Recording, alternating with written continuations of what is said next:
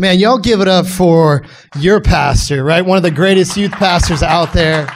I'm excited to be here tonight because when I think about Jacob and his family, like he was talking about, Callie got to come through our school. It's like come and speak with family, right? And so I've been able to be along this journey and watch God do so much inside of his life as he stepped into the next season and what that looks like. And so the only rag I had on him, I was like, I don't know why you're waiting so long to let me come preach at your youth group, right? And so I was like, I'd love to come preach at Youth Life. And so I reached out to him, and sure enough, he was very gracious to say, absolutely, let's make it work. He fit me inside the window. And so I'm here, and I have a word that I want to share with you. Two of my students from Crossroads Leadership College are going to help me share this message. And so you're going to hear from them as well, because I believe if God gives me a pulpit, I'm going to share it with people that have a calling on their life, because that's going to bless you. And so I'll get the little prelim thing out of the way. So I obviously direct Crossroads Leadership College.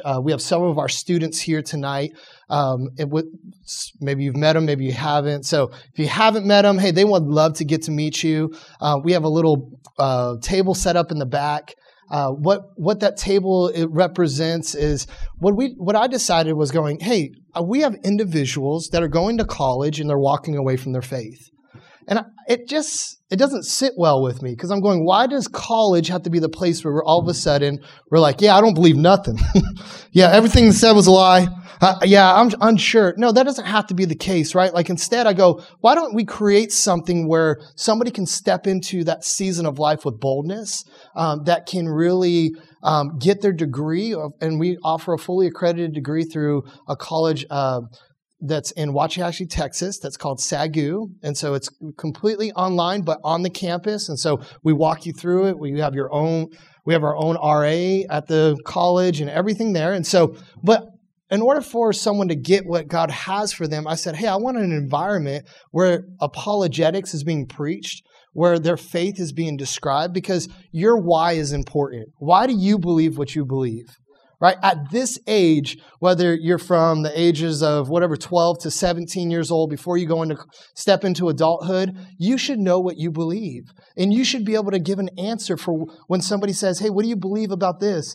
But so many times we always get to a place where like, I don't know. And instead I went, no, I don't want them stepping into college if they didn't get that during their high school years, which I believe you can get that. You're going to hear that inside of my message. But the reality is that God has that for you. So here's what I do. I go, okay, how do you describe a school like we are? Because we're connected to a church. I'm glad that you have Pastor Jacob. He can explain even more to you if you really want to know what it is. But the best way I can do that is we just created a 3-day event where we make God the big deal. You get to hear about our school. We're going to do things and we're going to explain who we are and what we do. It's a free event. We're going to feed you. We're going to house you. You get to come right on campus, right over there at Crossroads Church. And so that happens February 28th through March 3rd. And so if you're interested in that, just meet me back in or one of my students back there by the table. I'd love to get more information in your hand. I have it's just a little flyer like this, and it has a QR code on it. It says Campus Days, and you'll just sign up for it. It's not saying that, hey, if I sign up for it, I have to go. It's a free event, right? If you don't show up, it's not like I'm like, oh, I took your money. No, it's free, right? But if you sign up, it helps us get you the information so you can know about it. And if it's something God's leading you towards, we'd love to have the opportunity just to be able to navigate that with you. So enough about all the prelims, all the jargon. I want to get into what I came here to talk to you about. I believe I really do have a message for this generation. I want to talk to you about what it means to embrace or the word risk. When you think of the word risk, I don't know if you're like me, but I go, okay, and so I started to ponder, what do I risk? I'm a sports guy. I'm a movie guy. I would have never said anything about the 49ers, even though I have a very deep love for them. I'm definitely, sensitive about the fact that you guys are all Saints fans. I get that, eventually you'll come to the other side, but the reality is so because I'm a sports fan, I look at risk. I look at things, But then I stopped and I said, what's some of my favorite movies, right? Like, I'm a father of 3. My wife's right there in the back, Michelle. She's the reason why I even have the platform to be able to speak. I love her. And so you get to meet her. And in fact, Jacob just found out she's here. And so, but that's the reality of of what I get to do, I also get to raise these 3 kids, which is crazy because I'm like, why did God, you entrusted me to raise these 3 kids? And, I'm the parent that sometimes celebrates risk. Don't tell my wife this, even though I'm telling on myself right now. I shared it with her. I say things to the kids like, hey, if you do this, just don't tell mama, right? Like the reality is I'm encouraging my kids to jump off the top bunk bed into a pile of stuffies, they call them. My kids call them stuffies, stuffed animals, right? And my son, I was really not thinking he would do it. Like I knew my little girl, Nessa, like a firecracker. Like I could say, do a belly flop into him and she probably would, right? Like she's just like, I'm brave. And she'll look at Bubba as like, I'm not scared. Like, I'm brave, Bubba. And it motivates my son, who's 16 months older than her, who's the firstborn. And, so he'll get up on the edge and he's like, ooh. And he'll look at me, Dad, I'm brave, huh? And I'm like, yeah, son, you're brave. And I'm like thinking in my mind, you're not going to jump. Like, you're not going to do it. And so he stops and he'll sit back down. And then my little girl, who's the middle child, has no problem. She pushes him out the way, like, come on, dude, what are you doing? Moves him out the way, goes, Dad, count to 3. 1. And she jumps on 2. And I'm like, whoa. And I'm like, yeah, okay, she hit it. Good. She hit the spot. And it's like from here, like it would be, here's the bunk bed and it's on that first row right there. It's like a basket full of things. So she actually has to jump out because my little girl is super petite, like petite, curly hair, but she's a little firecracker, right? And so after 3 times doing it, my son's like, I can take the risk. But you want to know what I realized something is that risk is different for everybody. Right? For my little girl, her risk is I'm lighter. I hit that basket. It doesn't feel. For my son, he's kind of, so whereas my daughter got this little petiteness going on, my son's like big like me. Like, he's like just growing like a mammoth, right? Like, and so for him, he stands up there and he's like, Dad, this is higher. Like, Nessa's shorter. Like, this is not an easy task for me because you're asking me to jump, Dad, and I want to do this because you're watching me and because I want to see it. But God, if I'm being honest, Dad, this risk is a little bit more for me than it is Nessa. So yeah, celebrate Nessa, but Dad, realize my risk, right? Like this is dangerous. And that's the thing about risk. If you look at the definition of risk, it's something that has danger involved with it or, or the element of that something could happen or failure could happen, right? And so for my son, he finally gets up the courage and he does it and he jumps in it. And you know what's my favorite part whenever you tackle risk? Well, yeah, he didn't miss. But the reason why he didn't miss, because he also calculated some stuff. I'm glad you said that because he was like, he saw it right there. He said, Dad, just pull it a little bit closer. Like, I just want to fall into it. Like, I'm already going to do this. But Dad, I don't want to jump outward and miss it, right? So like I pulled it closer and he could see it and then he got in it. But when he got out, he was so proud of himself. He's like cheering, a little 5-year-old, yeah! And I'm just like, yeah, Bubba, we're giving high fives, right? But that's the reality of risk. Risk has great reward if you're willing to do some things. And sometimes you have to do some things scared, right? And so I also think about the movie Lion King, right? I love, one of my favorite, obviously there's a part I hate in Lion King when they remade it. Did Mufasa have to die again? Like, they could have edited that out and I would have been okay. I would have rewatched the movie, but I was literally having moment. I was like, I don't know if I can watch this movie again. Like I don't want to see him fall again. Like, I don't like Scar and they're really going to replay this again. Like, come on, Disney, like get it together. Like, we don't want to keep watching that. And so, but there is a part in the movie that I really like. You see, I love when Simba looks at Nala and goes, you want to go to the elephant graveyard? And they're like, ooh, the elephant graveyard, and Nala's like, yeah, we can't go there. And he's like, no, it's like risky. Like this is going to be, look, I'm going to be king one day, right? Breaks into that song, all that kind of stuff. But they had to lose the dojo, right? They had to lose the bird. And they get to there. And then the father comes. And the father's response was, Simba, you disappointed me, right? But if you catch it, there's also a part where his father was like, yeah, but he went and did it. Like he was brave, because you see that later on. And so I say that because what's something that's worth the risk? And I want to talk to you today, and that's the title of my message if you're taking notes, right? And note takers are history makers. And so the reality is if you're not taking notes, you're missing it. And so, but if you're taking notes, I want you to title this Worth the Risk. Because you want to know what's worth the risk? Worth the risk is moving on with God. Worth the risk is understanding that my relationship can't stay at a surface level with God. Worth the risk is understanding that God isn't just looking for followers. You see, he's looking for he's not just looking for fans, he is looking for followers. He wants individuals that are going to walk this road with him. He wants individuals that it's going to mean something to them when they say, I'm a follower of Christ. And so being a follower of Christ and not just fans of Christ gives us a really good glimpse of it. And Matthew does this. I don't know if you've watched Chosen. I'm going to give a little plug to Chosen because if you haven't watched it, you need to. Don't be that person that's like, I don't watch it because I'm afraid the Bible stuff's cheesy. This guy did a great job really depicting Jesus and the disciples. And he really did an incredible job on my dude Matthew, right? So like Matthew is like this guy that's like, excuse me, the numbers are incorrect.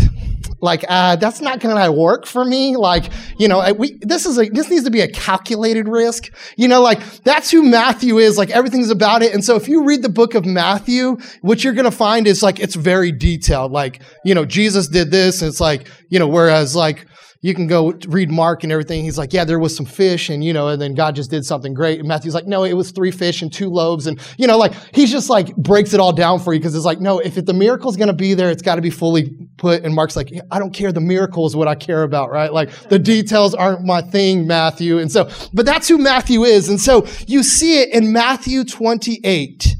And I don't know if you've read Matthew 28, but it is the very last chapter of Matthew 28. And it's called the Great Commission. You see, the Great Commission for us is a mandate from God. It means that we have a mandate to create and make disciples. It reads like this in Matthew 28. It reads like this, and I'll start at verse 16. But the 11 disciples proceeded to Galilee, to the mountain which Jesus had designated. When they saw him, they worshiped him, but some were doubtful. And Jesus came up and spoke to them, saying, all authority has been given to me in heaven and on earth. He said, so therefore, he said, go and make disciples of all the nations, baptizing them in the name of the Father, the Son, and the Holy Spirit, teaching them to observe all that I've commanded you.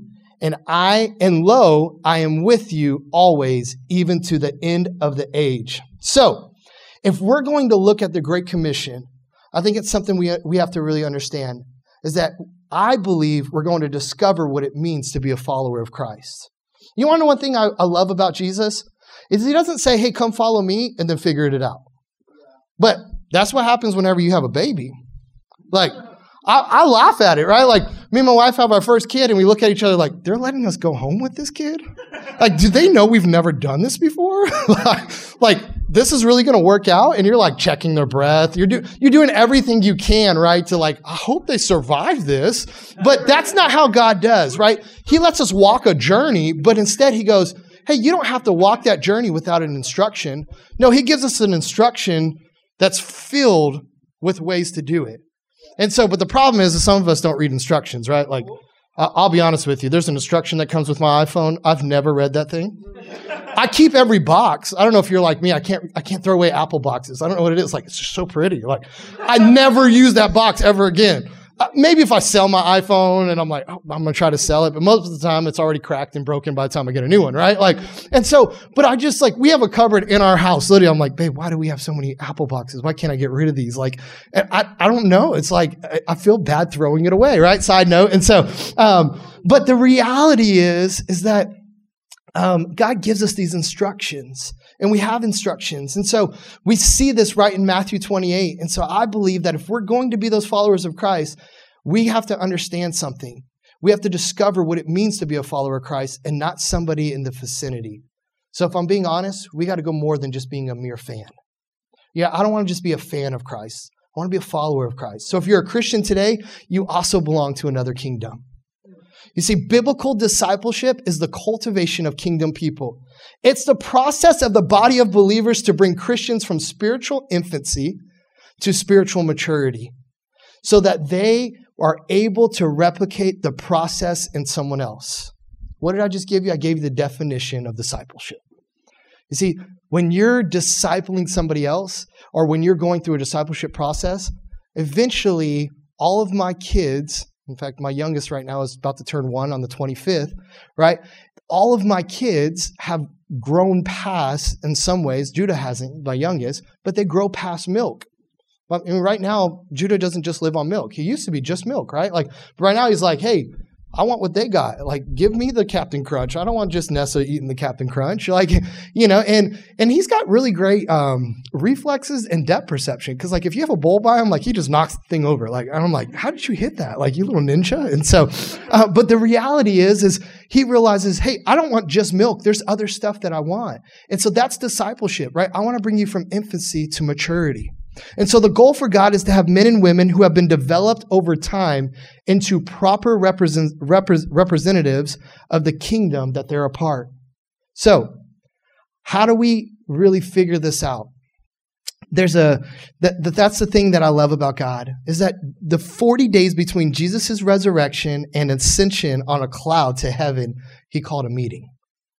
You see, the God that we serve said, hey, I'm not just going to disappear. I'm not like just deuces, I'm out. No, he said, hey, I'm going to call a meeting. And there were several meetings in that 40-day period that he left the grave and walked earth before he ascended to heaven, right? And went up to the cloud. And so, but the reality is before that, there's one accorded, documented meeting that he called. And he gave a destination for this meeting. All the other ones, he was just like impromptu. He like walked up to him and was like, hey, Mary, it's me. Like I left the tomb. Like, yeah, it's really me. Look, scars in my hands, like all that kind of stuff. And, the reality is the crazy part is Mary didn't recognize him, right? Until he said her name and he's like, oh, Jesus, you know my name, but I say all that because God's doing something inside of us, right? And he's establishing things inside of us. And so he calls this meeting. You see, it's the only scheduled meeting. He had many meetings, but none scheduled besides this one. And this meeting was so important that he had to designate the time and place. You see this in Matthew 28:16. I read it at the beginning. It says, but the 11 disciples proceeded to Galilee, to the mountain which Jesus had designated. So I don't know about you, but if the person I was following and the person gave my life to walk 3 years with them, that they walked with Jesus and they were there, and then all of a sudden Jesus is like, hey, I'm going to die on a cross. I'm leaving, but I'm coming back. Hey, meet me at Galilee at this mountain. Can I be honest with you? I'm going to be at that mountain. Like, I'm like, this guy, I've seen him do miracles. I've seen him do all kinds of stuff. I saw him die in a death that he didn't deserve on a cross, went to a tomb. If he tells me he's going to be at that mountain, I promise you he's going to be at that mountain. So I'm putting that I'm setting several reminders for it, right? Because I'm going to be at that mountain. I want to hear what he has to say. I know the designated time and place. Hey, I'm going to be there.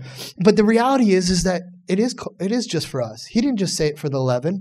Because as we continue to read, we'll see that according to 1 Corinthians 15:6, he appeared to more than 500 brethren at one time, most who remain until now. So if you're doing math, right, there's 11 at the meeting, then there's another 489, right? So you have but there's also a third group at the meeting. You want to know what the third group is? It's us. And here's how I know that.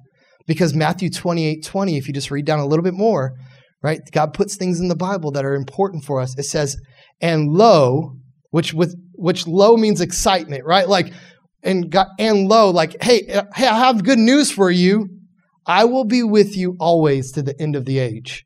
I'm just letting you know Jesus hasn't come back, right? So that means we're at this meeting, right? We're at the end of the age. And so if that's the case, and I'm invited to a meeting, I'm not going to miss this meeting. I want to hear what God has to say about this meeting, right? And so, the end of the age has not yet come. So since we have been invited to the meeting, I think it's relevant that we hear exactly what Jesus was saying, right? So Jesus comes and he calls this meeting as the risen Lord. And then look, it says, after they gathered, they worship him. But it goes on to say that they saw him, the risen Christ. And verse 17 says this, they worshiped him, but there's a tagline, because I can relate to this. You see, they worshiped him, but some were doubtful. You see, this meeting Here's Jesus. Here's doing this. I'm going through the mundane of life. I'm embracing this. I showed up and I'm worshiping. And I don't know about you, but I'll be in the midst of doing something. I'm going, but is this real? God, is this really happening? Like, am I being bamboozled sometimes? Like, and maybe I'm the only one in the room, but there's some doubt that hits me. And so I love that the Bible said, here's these people that found themselves at this mountain that it wasn't like just like, hey, I live right next door to the mountain. Let me walk over. No, like they probably had to really navigate to the mountain, right? They're there worshiping, but yet they were doubtful. So it says they came, they worshiped, they celebrated the risen Christ, and even question marks through some of them were doubtful. They sang their songs, they prayed their prayers, and then it came time for the sermon. The crazy thing about Jesus is before he's preaching, he knows people are already doubting. Right? I don't know. I wouldn't feel good about up here speaking if you're like, I doubt he can speak. I'd be like, man, these people are just looking at me.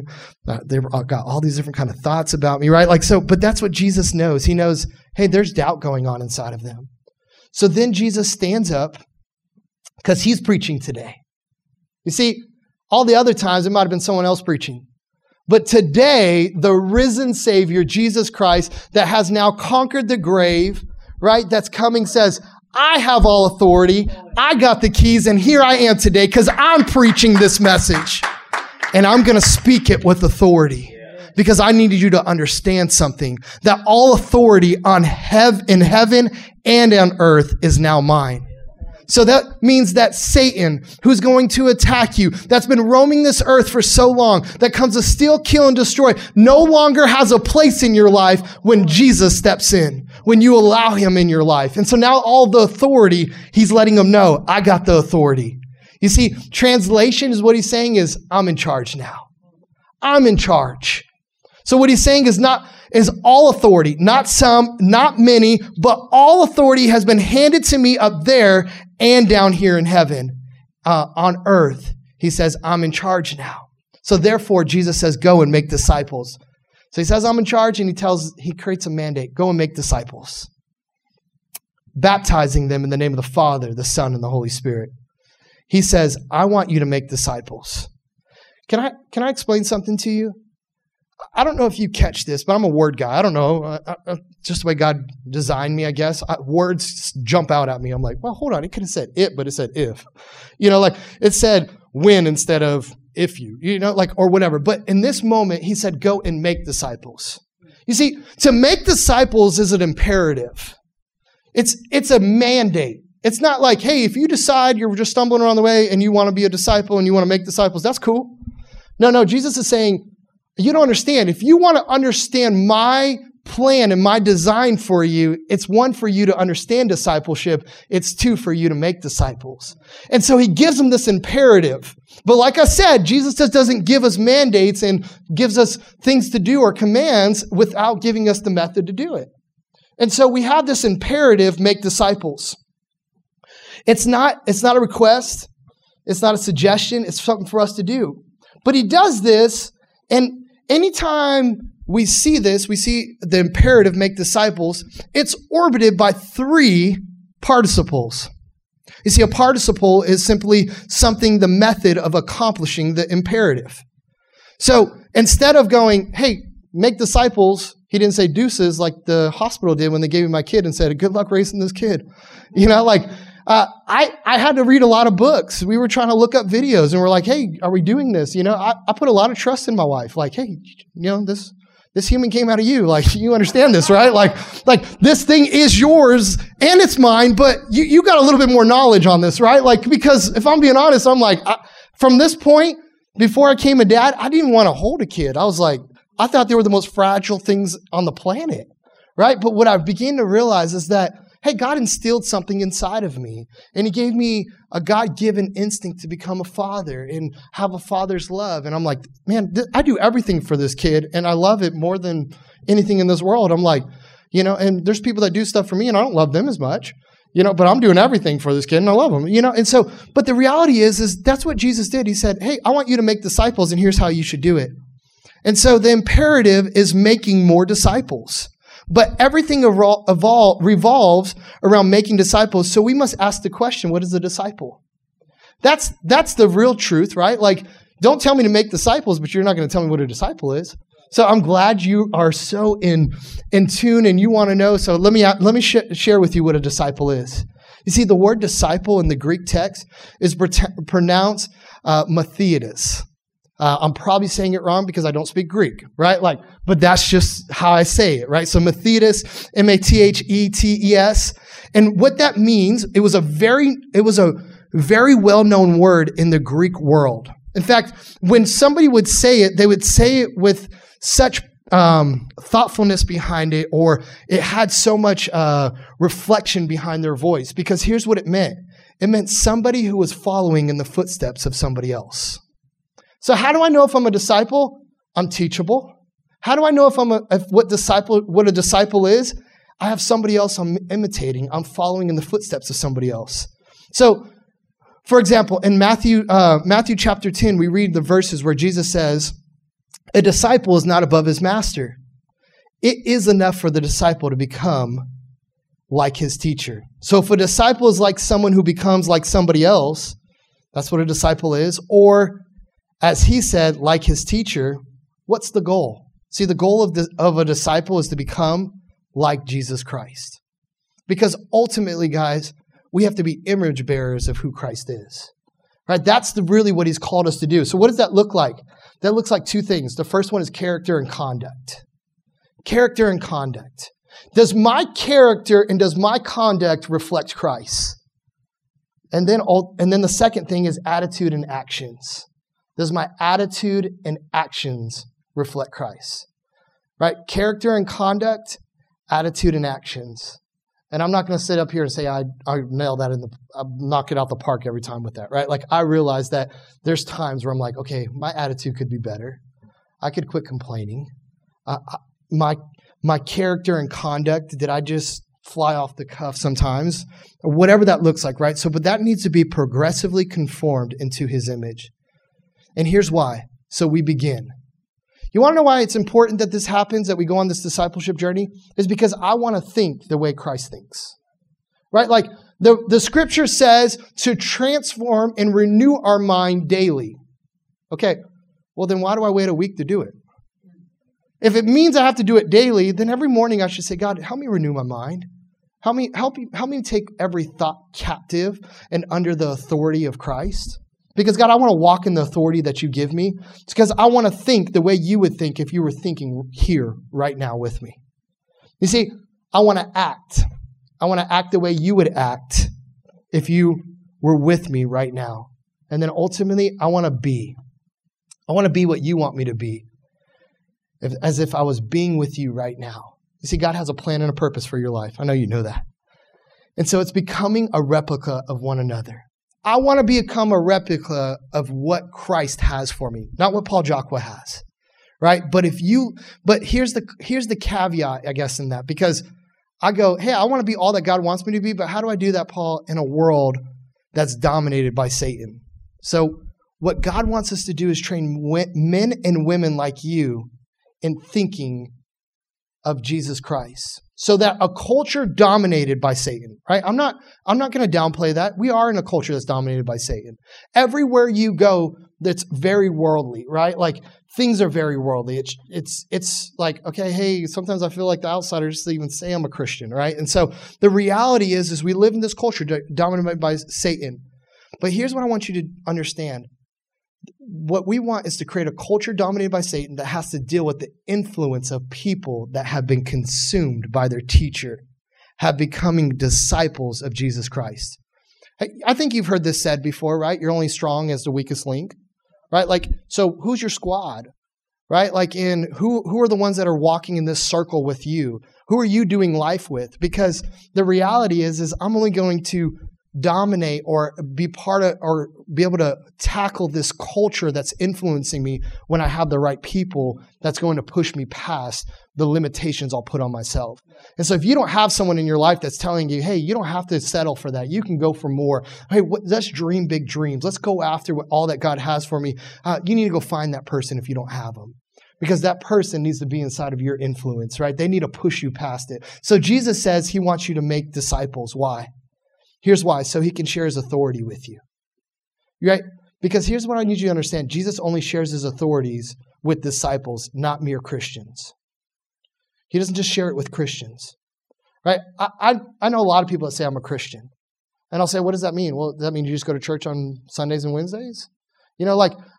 Jesus isn't impressed with a Christian. He wants somebody who can operate inside of the authority. And so he's not looking for merely Christians. He's looking for disciples. So you can live all your life and never see the rule of God in your life. You can live all your Christian life and never see God rule over your life. Because what you are is a long-distance Christian instead of an up-close disciple. And you don't have to stay there as a long-distance Christian. That's not Jesus' plan for you. He wants you to be an up-close disciple. He wants you to walk and understand his ways and know what he does. You see, you get to see all the authority operate when you become and when you are involved in making a disciple.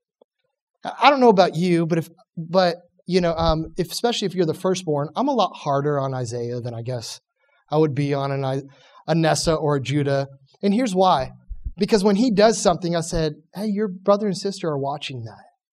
And you're the first one that comes into accountability, and you get to, and maybe you've heard that said by your parents, right, or different things, but that's the reality. That's the thing about discipleship. You see, when I know other people are looking at me to emulate or to represent Christ well, it makes me go, I want to represent Christ well, right? I want to do things that's going to draw people towards God instead of away from God.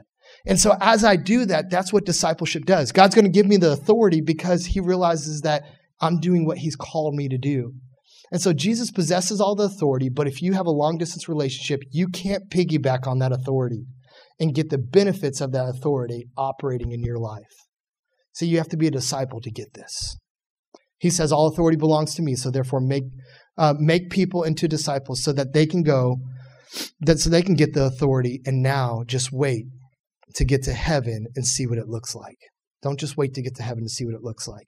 So what are those three participles we must follow to make disciples in closing? And so what I'm going to do is I'm going to have Ethan come up.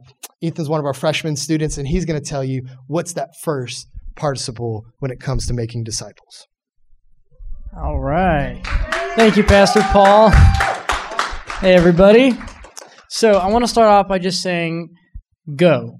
Okay, the first participle of all that Jesus says is go. The word is used in Matthew chapter 10 when he says, go to the lost sheep of the house of Israel and tell them that the Messiah has come.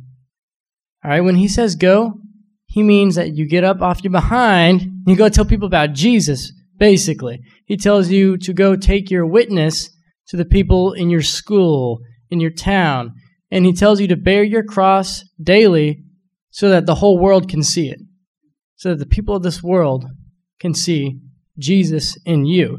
Because honestly, we can't get comfortable in our cookie cutter routines. I mean, let's be honest.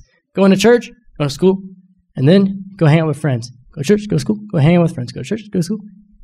Yeah, you get it. But you see, God calls us to be more than this world expects. He calls us to be set apart for him. And when we're set apart for God, there should not be any question to whom you belong to, which is Jesus. See, you can get away with a routine life if all you say is the word God. Because you see, God is safe in many circles. See, we don't know who you're referring to when you just say God. But here's the thing. When you say Jesus Christ, it puts you in a whole other category. Because you won't offend anybody with the word God. Jesus is the problem, because now you get real specific about what God you serve, what God you believe in. People know who you're talking about when you say Jesus Christ. Now, I personally struggle with witnessing because I didn't really want to offend anybody, but that's not really what I'm called to, because it's just, honestly, Jesus offended so many people. It's so funny. See, my struggle is that I didn't want my friends to know that I was a Christian, because I kind of created a dynamic in our group. All right? Because I didn't want to be dubbed the Christian guy of the group. You know what I mean? Who here knows what I mean? Mm-hmm. Yeah. See, here, when he says to you and me, go and let them know that the Messiah has come, it means that we have to get up from our comfortable schedules, our routines, and go tell people about the good news of Jesus. See, the truth of the matter is this. All right, listen up. It's easy to live for Jesus here in church amongst other Christians. It's easy to live for Jesus in this church bubble we're in.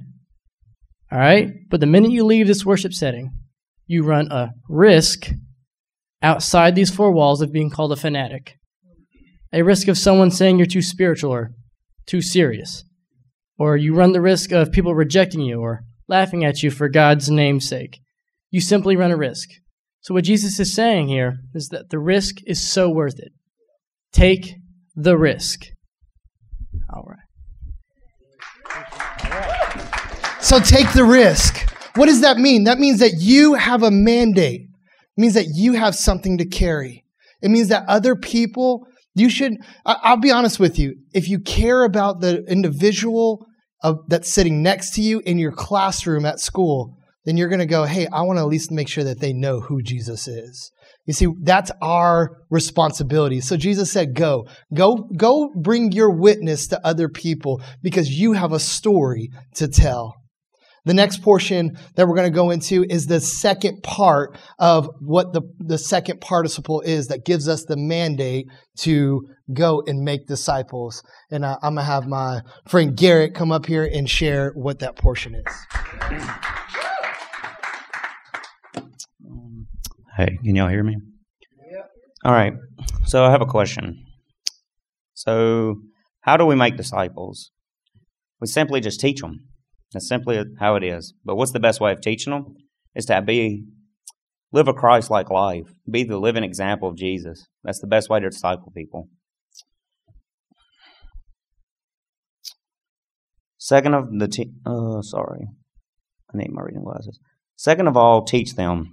The best way to teach them is to be a living example of Jesus. What do you teach them with? Scholarly things? No. Real discipleship is following the example of Christ and applying it to your life. So Jesus is simply just trying to tell you how to live for Him, how to observe the Word and what the Word says, and to observe what Jesus has commanded us to do.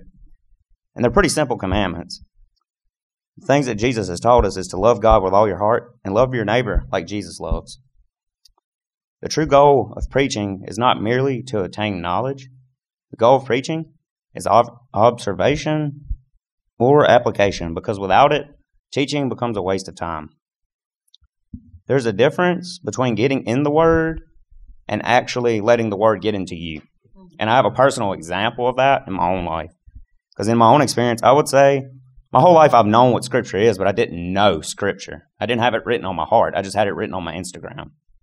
So that's one thing I've just always told God. I was like, God, don't let it just be on my Instagram. Let it be in my heart. And then another note is Jesus says, teach them to observe what else I have commanded you. So earlier I said, love God with all your heart and love like Jesus did. So this is another simple commandment. Jesus commands us to be learners so that we can teach it to others. In order to be a great or even decent teacher, you must first become a great student. You have to be a steward. You are not a disciple until the application has truly hit. The fact that you take notes, memorize verses, and all that, it's nice. But until you actually put it into your life, it's just words. And I have a personal experience, again, in my own life. So I've attended church most of my life, but I would consider myself a long-distance Christian my whole life. I've memorized Scripture, did all the checking of the boxes, everything, But it didn't really mean nothing, because as soon as I spoke it, people were like, you're not living it. And I was like, okay. So I'd go to church, check off the boxes, but when I got home, I'd go back to living a worldly life. I wouldn't actually apply it. So what this caused me to go through was major convictions in the back of my head for my entire life up until about 6 months ago. So one day, something just clicked once I got to CLC. And I just decided enough was enough, and that in order for me to actually find true joy in life, I would have to submit to the authority of God and my pastors and actually put Scripture into my heart.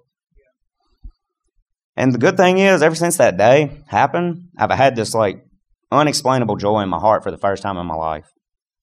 And knowing that I know I'm going to go through more hardships, more losses, more trials and tribulations, but I know that I have Jesus guiding me. It's just up to me to take the risk and let Him guide me. His will over my will. Another note is teach them to observe, because the goal of discipleship is life-touching life, not just people and seats hearing a sermon. So, through teaching, Jesus is simply saying, everyone's worth the risk, so take it. That's good. Thank you, Garrett. So let's talk about that. Because one, bringing your witness is worth the risk. And can I be honest with you? I'm tired of seeing people quit on people. People are worth the risk.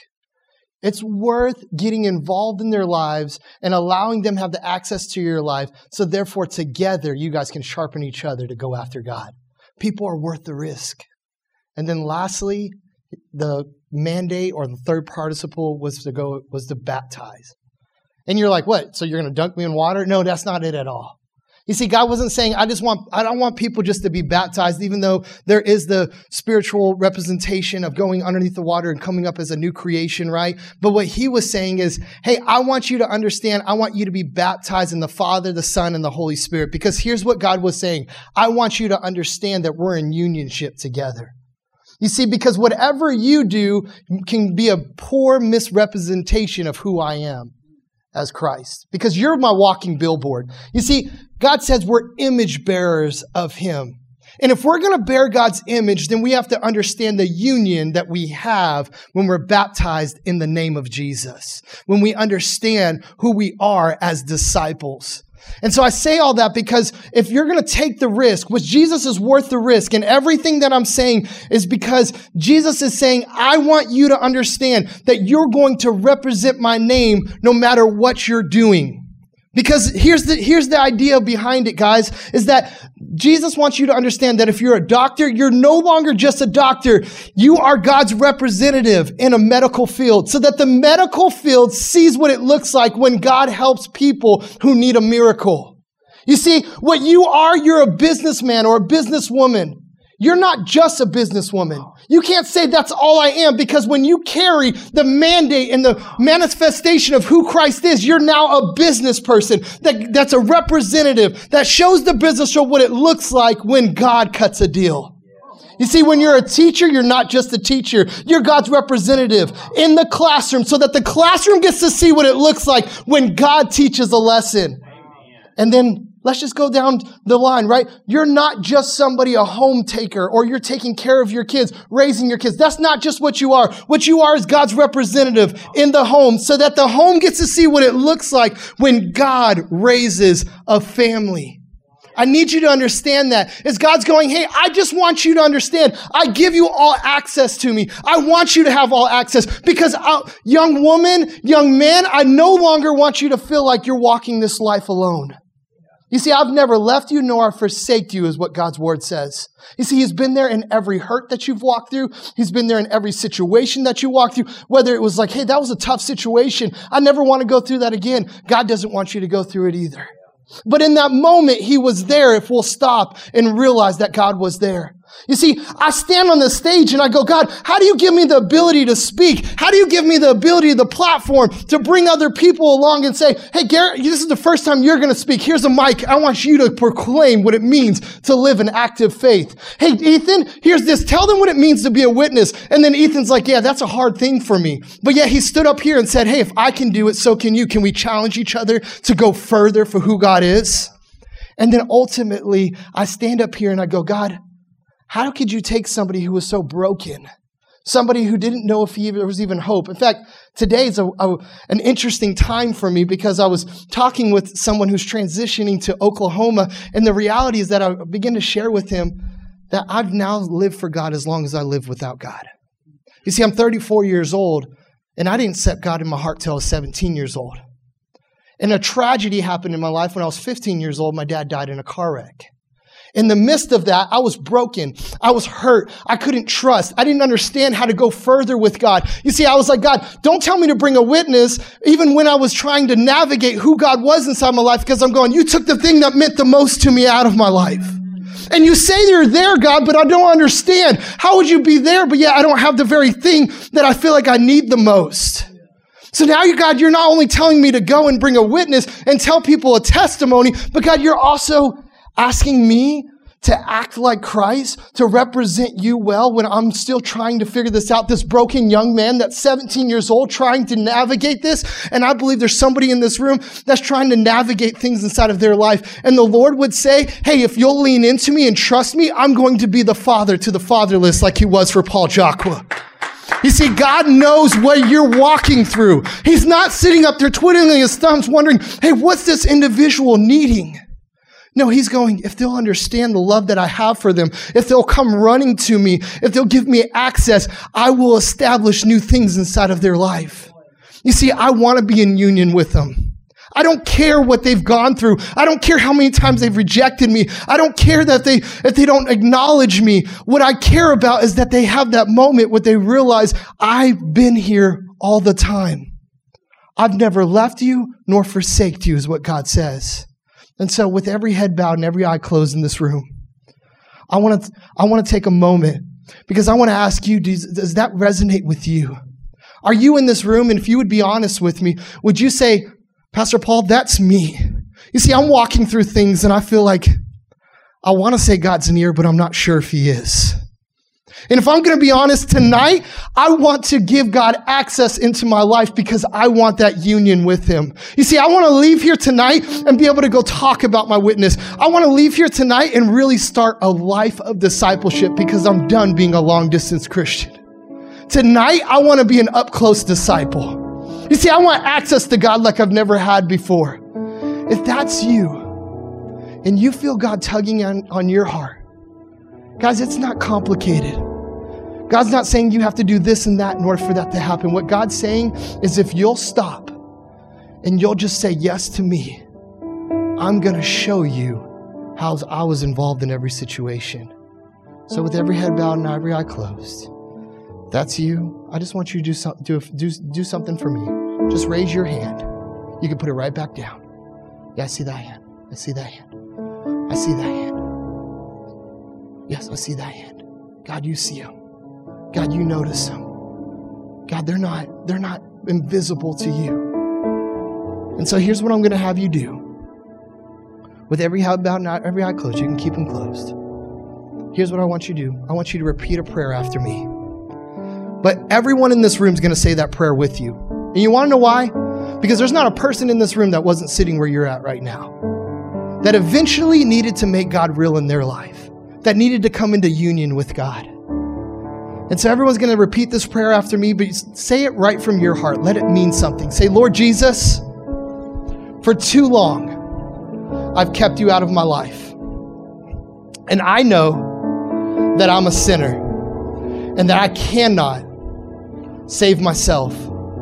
No longer will I close the door when I hear you knocking.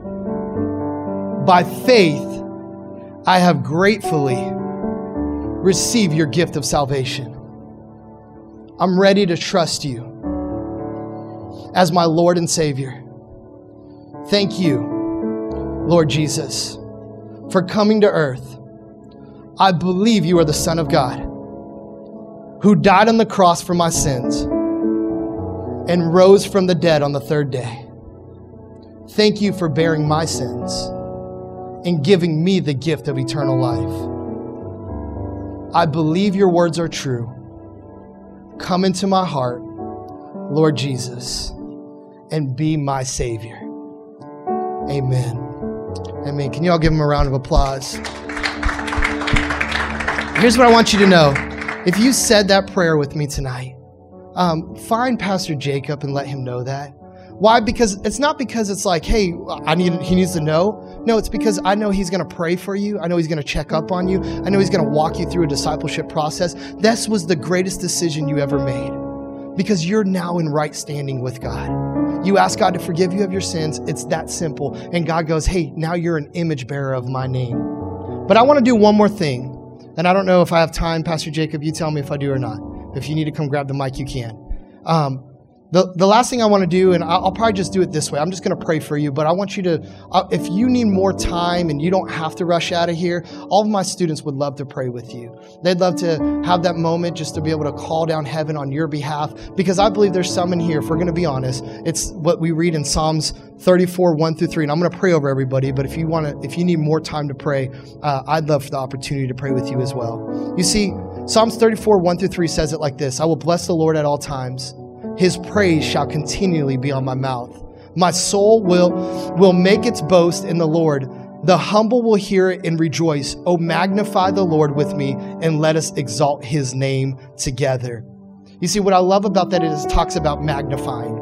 You see, the reality is that I want you to understand is that God doesn't need to be bigger in your life. You see, God's big.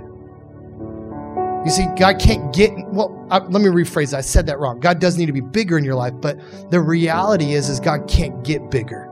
You see, God already created everything. He's already omniscient, omnipresent. He's there. He has full access. He doesn't, he chooses to let us ask for the access. But I say all that because you want to know what it says when the psalmist says, oh, magnify? What does a magnifying glass do?